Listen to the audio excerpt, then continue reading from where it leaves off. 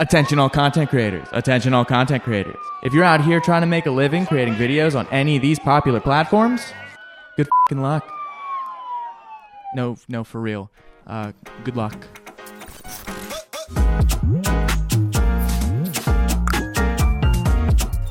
So the robots are taking over, and they've even started to do what you did back in high school and plagiarize other people's work in order to get good grades. Or I guess in this case, in order to get on the front page of Hacker News. Now, this was just like a little side warning for you. The robots are coming to steal your homework. Anyways, this article that was blatantly ripped off by ChatGPT and found its way to the top of the tech nerds' leaderboards brings forth a very interesting claim. The creator economy funding?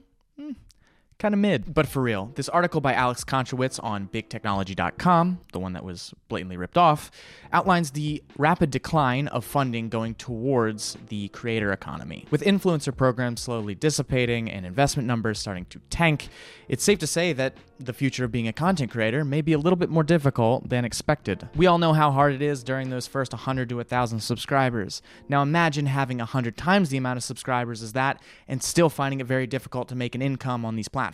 As many of the major platforms tend to hide, 99% of creator funding is typically only allocated towards the top 1% of creators. So essentially being anything short of the top 5 creators in any genre is going to mean ramen noodles and tap water until you finally get that G Fuel promo code. But that's the part I want to highlight in all of this. Sure, with funding going from $343 million in last year's first quarter to then sitting at around a third of that with $110 million in the third quarter, it's no secret that finding that money elsewhere is going to be a big stress on any up-and-coming creator or creator publications. However, with my degree in YouTube studies from Mr. Beast University, I've had about 15 years to assess what it really takes to create longevity on these platforms. And that one thing is audience engagement.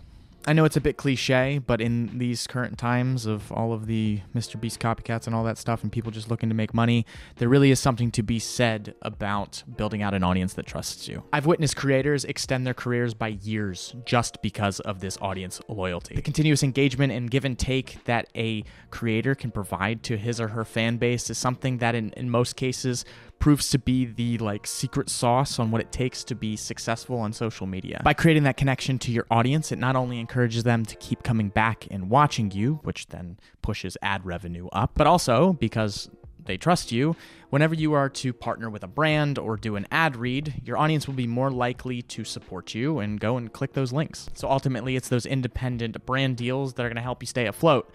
But that doesn't mean anything if people don't really want to buy what you're trying to sell. And with that being said, that doesn't mean that you get to be a sellout. Choosing which brands you want to work with is also just as important. For instance, none of Moist Critical's audience is going to buy anything from an Adam and Eve ad read, because they're all a bunch of virgins and they don't have sex anyways. So that's why a Crunchyroll ad read would be much more viable. I'm sorry. I wrote that and I needed to. You know I watch him too. Calm down. I also don't have sex.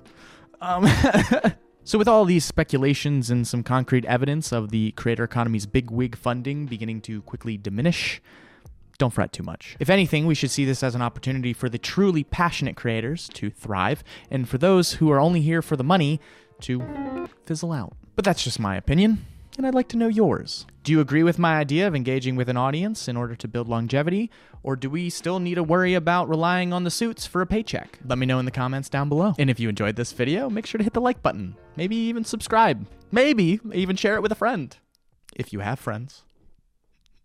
So with that being said, thank you so much for watching, and I'll see you in the next video.